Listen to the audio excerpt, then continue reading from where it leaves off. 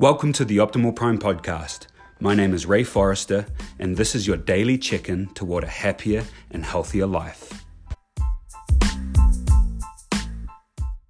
As I was cleaning out my desk yesterday, I found two pieces of nostalgic memorabilia.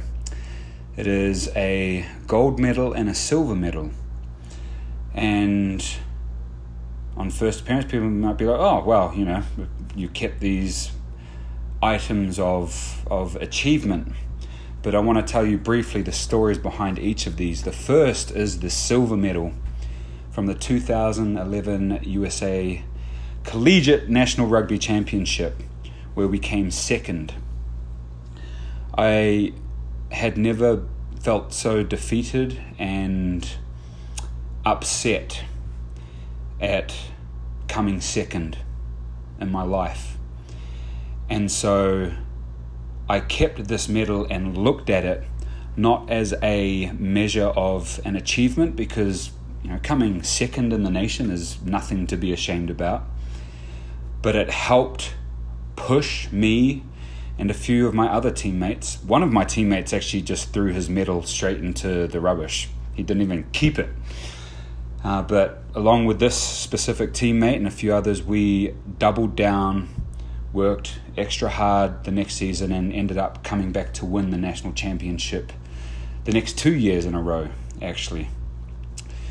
And so it was something that I kept to help remind me to push to be better. The second is the gold medal. And this gold medal is from the USA Powerlifting, from a meet where I won. And I kept this because I remember coming away from that event and feeling unfulfilled and feeling like is that it type thing.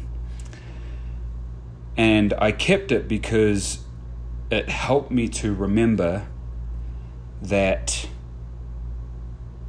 the goal at the end isn't always what it's cracked out to be.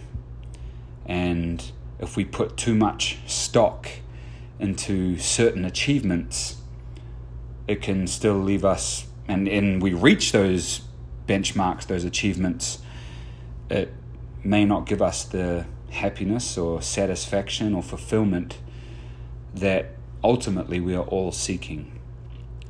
So in short, I have these two things here to remind me that winning isn't always what it's cracked out to be, and to use losing as a means to help us push and strive to be better.